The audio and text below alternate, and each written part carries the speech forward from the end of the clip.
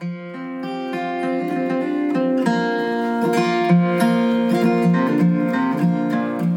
this is Homegrown Conversations, a collaboration between KFSK and the Petersburg Public Library. I'm Kari Peterson, and today I'm here with Rachel Cassandra, who is the new reporter for KFSK. Yeah, I'm really happy to be here. It's been, I got here in late September, so it's been a couple of months. Yeah, getting the hang of things. There's a lot to learn. Yeah. Well, I was so excited when I heard you were coming because Tom said that you had experience in Southeast Alaska. And I thought that was just so invaluable to somebody coming to our region, especially to report on the news. Yeah. And I wouldn't have looked at this job except that I'd been to Southeast before and I knew how special a region it is. Yeah, so where were you before you came to Petersburg? Right before I came, I was in Texas. I was there for a year in a small town called Elgin, which is just about 30 minutes to an hour east of Austin. Okay. And yeah, I think I ended up in a small town because I had experience living in Sitka, which is also a small town. But what I didn't realize was that so much of what makes Sitka special and what makes Petersburg special is that it's really hard to get anywhere else. And what that means is that if you want something to exist, you kind of have to make it happen here. And it also means you can't sort of slack on community in your town and expect to get it elsewhere, to be able to drive somewhere, to be able to drive to the big city. Yeah. So you had experience living in Sitka. So what brought you to Sitka? Yeah, well, I'll go back to the first time I went to Alaska, which was back in the summer of 2004. I had just graduated college. I guess I'm aging myself, but that's okay. I just graduated college, graduated with one of my best friends, grew up in Seattle, and he had been to canneries before. And so we decided to go up to Naknek. It was at that time, I think the name is different now, and it's definitely under different ownership, but it was called the Red Salmon Cannery, I believe. And it was a wild experience. Anyone who's worked in the canneries knows it's, very intense work, very grueling. It was, but I got to see a little bit of Alaska, and then, fast forward 10 years, I was in a totally different place. I had just sort of accidentally entered journalism without meaning to by working on a nonfiction book with a friend. It was about women making street art in Latin America, and it was very shoestring budget. And we had done like a little bit of fundraising, but really had no idea what we were doing. My project partner was totally broke, and she had heard me talk about the cannery, so she said she wanted to go. And I was not quite that broke, but I didn't want her to go on her own because when I had gone before, it didn't feel like a super safe place to be a woman alone. I think it's a little different now. I mean, it was different because we went back to that same exact cannery owned by different people. It felt very different. And we worked there. While we were working there, I met a fisherman, went on his boat, and was just like, oh my God, I need to try fishing. Like, I don't know what it was. I was just super enchanted by it. And I was like, do you know women who are fishing? And he was like, yes, there weren't any there then, but the cannery flew me, instead of flying me back to Seattle, I had them fly me to Sitka. and started working at the cannery there. And when I got off work, just walked the docks until I found a captain who was willing to take me on without experience. And then I fished. I did all the fishing I could that year. I shrimped. I did long lining, mostly trolling. And then and I loved it. And I thought, oh, I want to fish. But then I went back to California. I fell in love with someone and realized I didn't really want to have that, like, 1 foot in each place kind of thing. Now it sounds cool. I think I can go back to it again. But, and then I ended up getting into freelance writing and going back to school for journalism in California. And I went to UC Berkeley's graduate program, and they have a relationship. I actually met Catherine Rose, who is a reporter now in Sitka, and she told me about interning at KCAW in Sitka, and I was like, oh, I really want to go back. I think I had visited the station when I was there, but so I went back and interned with Rob, and Emily Kwong was there when I was there, and she now she's at NPR, but she was an incredible mentor for me. She's such an amazing reporter, and she didn't have to spend the time with me, but she really got into the nitty-gritty of editing, like looking at clips of tape and showing me why cutting 1 second earlier is better than, into all those details. And then I looked at some other jobs in Alaska. I had some other stuff happen with my family, and I was doing kind of freelance work, but I always kept an eye on jobs in Southeast. I knew they didn't, pop up all the time. And I was in Texas, and I don't know. I was just kind of, I had a lot of energy to work on stories, and with freelance journalism, you spend a lot of your time pitching stories and trying to get people to take them. And what I really wanted was just to spend my time writing stories. So I decided I wanted to get a full-time reporting job and do radio. So I had just decided that I wasn't ready at all to make a move. I was still in the middle of my lease at my apartment in Elgin, and but then I connected. I hadn't even applied to the job. I had just reached out to Tom, asking him a couple things about it, and he said, well, why don't we get on the phone? And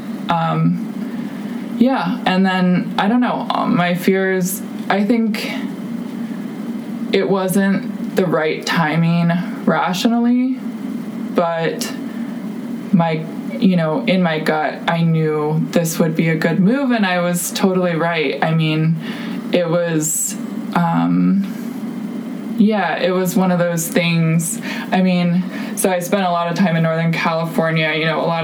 There's a lot of new age, spirituality stuff there. People talk about, the universe telling you things or whatever. And I don't know about all that, but I do know that making certain moves in my life, it feels like you make the move and everything's really hard and difficult, and it doesn't feel like it's coming together. And making this move, it felt like, things start to fall into place. And it just, I had no doubts that it was the right thing, and not that it's easy peasy, peaches and cream all the time, because working as a radio reporter is hard no matter what you do. There's a lot of deadlines, there's a lot of chaos, there's a lot of thinking what your schedule is, and then it's switched around, but it's super rewarding. And I think the other reason why, I fell in love with the region when I was here. It's beautiful, and the slowness of life and the connection to wildness is really incredible. And then it's also, it's also an incredible place to make radio because people listen to the radio. And I think a lot of that is that Alaska has never had good roads. And so, newspapers, it was just harder for newspapers to get a hold here. And also because people are in boats a lot, like you can get the radio way out on a boat. You definitely can't get a newspaper. At least you couldn't, back before. Well, and there was company too. Yeah, exactly. And so, when I was in Sitka, like learning radio, really, it was really cool to walk around town, and I would go to the library and take out books, and people would tell me they'd listened to my last story and what their thoughts on it were. And I think it's really hard to make radio anywhere else in the U.S. and have so many people listening and so many people invested. How is that when you were in Texas? Were you doing radio or no? No, I was doing some audio projects, but it was more, I was interviewing elders mostly. How is that to be on the street and have people commenting on your work? I could imagine that could go both ways. Yeah, I think people here, or people in Petersburg, like, it's the same as, like, the positives and negatives of being in a small town. The positives are that you belong to this community and you play an important role there, and the negatives are that, like, everyone's watching you and you're responsible to those people. And I have family history in Alaska, too. Oh, do you? Yeah. So I actually called my aunt today to get all the, like, exact details of it. But, my mom's sister and her husband, so my Aunt Angela and my Uncle Rocky, lived in Alaska for 10 years. They moved to mostly, like, Anchorage area. And, they brought their family. They had 3 kids at the time, and my aunt was secretly pregnant with her 4th. She said she didn't tell her husband till they got to Alaska. But my Uncle Rocky's family had moved from California to Alaska. So that's another nice connection. And I think, my aunt really loves it that I'm here. So that's another fun piece. Well, I love that you wanted to go fishing. A lot of people, I feel like, in this community understand the charm of that and the allure of fishing. I still remember being, like, violently ill, being seasick and just, like, the thought in my brain is, like, how do you choose? I want to go fishing, but I also want to be a mom. Like, what am I going to do? Because I want to do both these things, and I don't think I can. Yeah.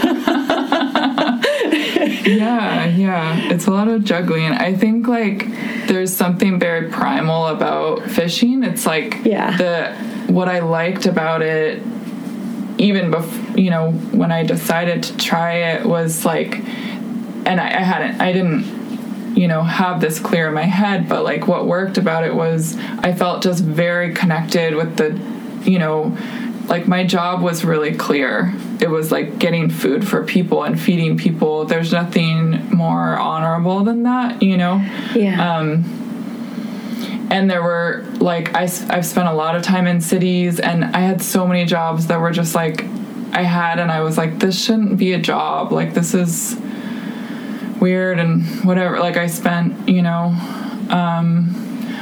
bunch of time working, like, it was a good job for being, like, an artist kind of person, of, like, being a catering server, not a server at a restaurant, but, like, going to parties with, like, very wealthy people who didn't necessarily treat me well. And I was, I don't know, it was kind of weird. And there was so much waste, too. It's like so much food got thrown away, and, like, there was so much energy. And not that there's no purpose for, like, events and celebration. There totally is.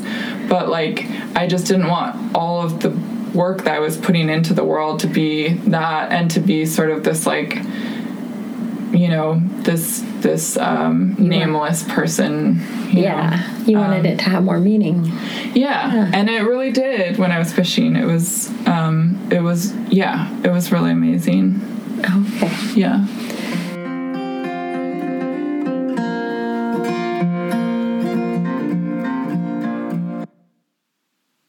If you are just joining us, this is Homegrown Conversations, a collaboration between KFSK and the Petersburg Public Library. I'm Kari Peterson, and today I'm talking with KFSK reporter Rachel Cassandra.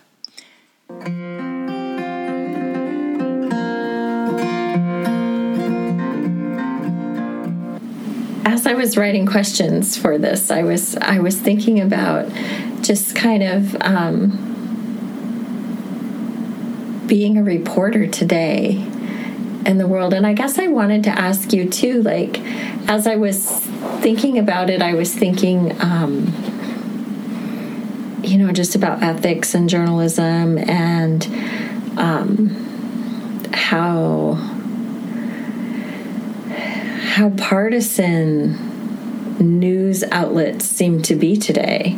I don't remember them being that partisan as a child, but maybe they always were. Or is it really that it's more partisan today? It is really more partisan. Yeah, I mean, I think the whole U.S. is more divided. A lot of that is like the sort of information echo chambers that exist. I think the internet makes that worse too. Yeah. But it's a huge problem in news. Like, no one wants to be an outlet for just one, or some people do, I guess, want to be. They have like a clear, outwardly professed take on news, but most outlets are aiming for balance, and it really is unfortunate that it's so divided. And I see it too in like the news that I read. Like I notice that news outlets how it's not necessarily always overt, but it really is like there's different worlds that people are seeing. And like talking to people, I think there's also a huge like rural-urban divide, and a lot of the news outlets are based in urban areas, and so there's definitely like a weight to that voice. And some of the people who I know in radio, like in California, in the Bay, it's like they haven't ever lived in a rural area, or and it's, I think that kind of concentration of media outlets isn't good for coverage. I think there are a lot of organizations working on changing that. Report for America is one of those organizations, and so they try to send a lot of reporters to radio stations. Like we applied to get one here, but yeah, it's hard. There's a lot going on in journalism. There's a lot of changes with a move away from print media. We also really took a hit because they're basically, when magazines were a big deal and newspapers were a big deal, people would pay to get the whole package. And what that meant is like maybe they buy the paper because of the front page story, but they also get the page 17 story, and fewer people read it, but the money is funding all of those different kinds of stories. Now, because people are clicking on the internet, a lot of editors only want to publish those stories that will get a lot of hits, and I think that's really harmful for news. So that makes sense. So it's, I don't remember exactly what they call it in journalism, but it's like this idea that there's no longer a package of news that people are consuming. It's now individual pieces that can be spread on their own. And there's still newspapers, there's still radio magazine shows, there's still it still does exist, but those are competing with single articles that go viral, that like get millions of clicks. And because there's not regular funding necessarily for media, like it's hard to fund media now, especially because a lot of people expect it to be free, then that means that editors are going to weight heavily those clickbait headlines. And I also think that's, it's not necessarily healthy, but it is changing. Well, and I remember the book came out a couple years ago, Ghosting the News. Okay, I didn't. And but it was about the decline of small town newspapers, especially. Yeah. And I feel like in Petersburg, we're so lucky because we have the Pilot and we have KFSK. Yes. Yeah. And the reporting has always been stellar. I mean, some of the most fabulous people I've known have been KFSK reporters. Yeah, it's pretty amazing. Why KFSK can be so successful is partly, Tom being really good at his job of engaging community, and people want to support a station when they are actually a part of that station, when they belong, when they, see themselves reflected in it. And it's lucky. Yeah. Is there anything that you would, as a reporter and as a trained journalist, that you wish that people who aren't trained journalists knew in today's news climate about ethics in journalism? That's a really good question. I think for people who small town journalism, has its own set of rewards and upsides and downsides. I think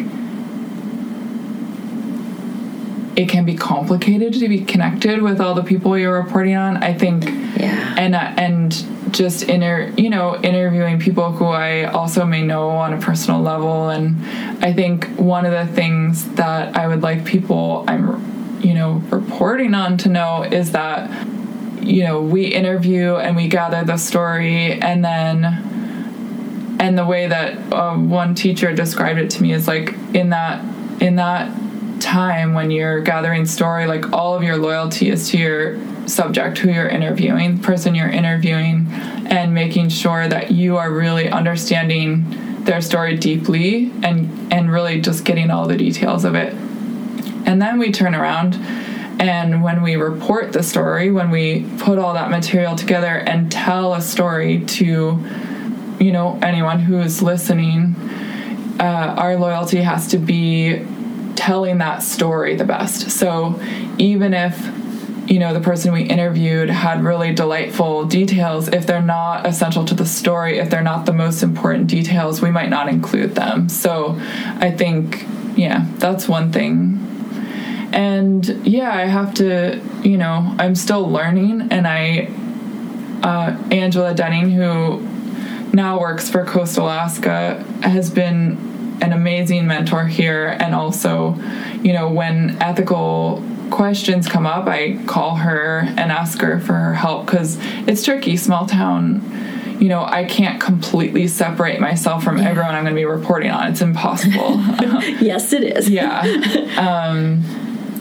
But, we do our best. And luckily we're lucky to have Jordan, who's an intern. It's really good to have at least two people, because then if there's someone I'm close to who's part of a story, I can send someone else to report on that. And we're gonna have a new reporter, Shelby, who will be here in January. And once the newsroom is rolling with two people, we can do our best to kind of cover each other's sensitive spots. Yeah. Is there anything you're looking forward to in Petersburg in the coming year? Lots. I'm looking forward to the holiday season. I'm not a big holiday person, and have been known to even dislike Christmas lights sometimes, but here I love them. I feel like it's I just love seeing the lights everywhere. It just totally fills me with joy, and some of that is because the sun goes down in the afternoon, and it's the light that we have. And I have a friend coming in to town, Joy, for a few weeks, so I'm excited to show them, how I'm settling in here, my new job, new people. I'm really excited to get our new reporter in January. I've talked to her a bunch on the phone. She's, amazing, and she'll be a great, addition to KFSK. And I don't know. I'm looking forward to when the lights starts getting longer too. Yeah. But the winter's okay so far. We'll see, how it feels. I do a lot to try to I make sure, I'm getting outside. I use happy lights in the morning right when I get up. And have when I'm really cold, I take a bath or get the wood stove going. That rain. It seemed like even though it was colder before with the cold snap, when the rain comes, it seems even colder. Yeah, for sure. But I have a niece who moved to the Midwest recently, very cold there too, and I like what she said about when I was worried about the winter here and coming here, I just kind of stocked up on gear. So I went to got a bunch of used gear, and because I was coming from Texas and Northern California, I didn't even have a winter coat, but that made me feel safe. And she said, it's the thing that makes her feel most invincible in the Midwest because it can be, freezing cold outside. But if you have that parka on, you can just run around and just be outside. And that's why I want to be here is, be outside and get out and talk to people. And a good pair of rain gear and some rubber boots. You'll be set. A wool hat. And spikes for your boots. Yes. Well, thanks for talking to me. I sure appreciate it. I'm sure glad that you're here. I'm excited. Thank you so much for having me. Yeah. Thanks.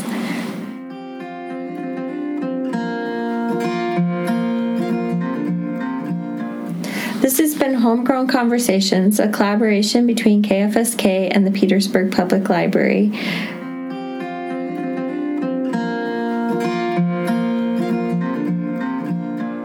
Homegrown Conversations is made possible by the Friends of Petersburg Libraries. Thank you for joining us. Thank you.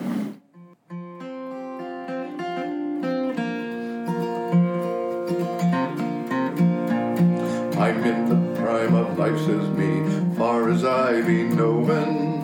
Haven't time to snack around in comfort all the year. So when we get a little time before our boat gets going, we head on down to the library, and this is what we hear.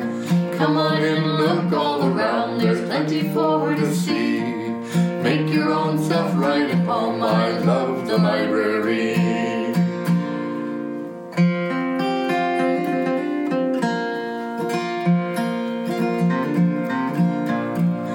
When I was a little kid, 'fore I done my